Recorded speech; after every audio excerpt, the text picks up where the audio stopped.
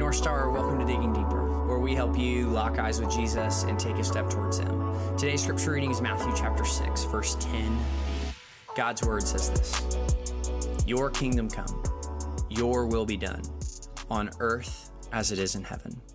Today is the 13th day of Lent, which is a season of self-examination and self-denial, where we empty ourselves of the lesser things and fill ourselves with the greater things of the gospel. You can follow along with North Star's journey at northstarchurch.org/prayer tools. Matthew 6:10b is a desire for the will of God to be done on earth just as it is done in heaven. So, if we are asking our Father that His will would be done on earth as in heaven, then it would only make sense that we should investigate how God's will is done in heaven. Now, pop culture gives heaven a bad rap. Heaven is not a place for us to float in the clouds in a diaper or a robe, nor is it a place where we'll learn to play the harp or we'll sit through a never-ending church service. Really, heaven is more human than we would ever imagine, but heaven is the place where God's reign is completely accepted and cherished. It is where His presence is not veiled by our sin and our shame, and where we live in total communion with God, with the one who created us. Heaven is ultimately where the will of God is experienced fully and willfully.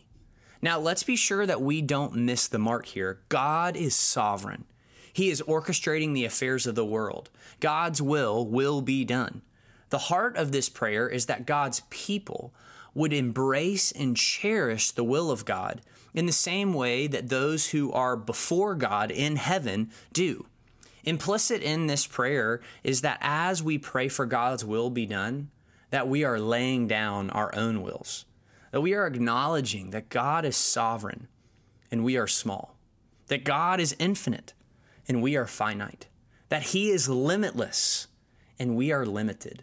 We are laying down our wills in order to fully and willfully accept His. So today is the best day to cherish God's plan instead of trying to manufacture your own.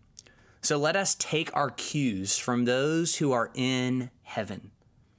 Your will be done, not my will, Lord. Let's pray. Our Father, we ask you today on this 13th day of Lent that you would give us perseverance and staying power in those situations where we're thinking about throwing in the towel.